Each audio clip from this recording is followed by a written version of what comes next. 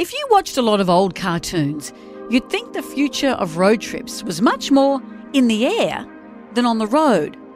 But now that we're well into the 21st century, we're getting a pretty good feel for technology. We've got GPS in everything. Our fridges can order our food automatically, and vehicles drive themselves. So I decided to find out, are flying cars still on the horizon? I'm Amanda Keller, and this is Brain Fuel, great Aussie stories from the future.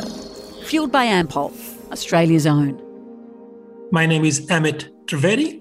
I work for the Department of Transport and Main Roads as a cooperative and highly automated driving pilot lead. Amit's team is doing some pretty amazing stuff. They're working with technology that will make cars a bit more human. So connected technologies where cars are talking to each other as well as listening to each other and infrastructure. Automated technology is more about seeing and feeling. So these cars, automated cars, have sensors. They see the world around about and perceive the environment and drive themselves. And the pilot we are doing, we're trying to integrate both of these technologies. So we have a platform called Zoe 2, which is a connected and automated vehicle, which can be programmed to behave like a highly automated car. And then it can see, feel, hear, and talk to other cars. But there's a catch. Australia is a big country. We've got lots of roads and a lot of bush.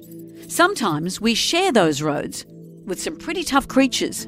In Australia, we have a unique situation. So we took a consultancy with various international experts, so experts from France, Germany, and the United States, to find out what is very unique in Australia that these automated vehicles will need to negotiate.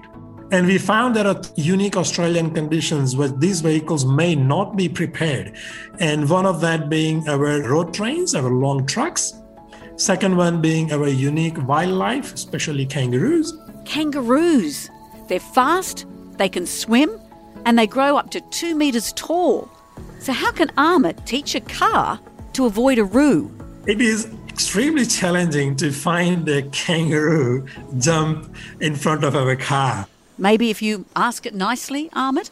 And I have never come across a kangaroo jump in front of me. So it is extremely difficult to come across that situation. So we've been negotiating with some zoos around and certain wildlife sanctuary and collect data while kangaroos and this wildlife is running around us in a slow speed. Once we have some information, then we can simulate that in our database and we can train our algorithm to deal with it and to negotiate those situations. So, as it turns out, the future of road trips is already here. We've got cars that drive themselves, that can talk to each other, and can even have something like feelings. But in Australia, as long as we've got kangaroos, there's a lot more research to be done. For that, we are a long way. We're a long way. From a driverless car or whatever your journey, Ampol is the fuel that gets you there.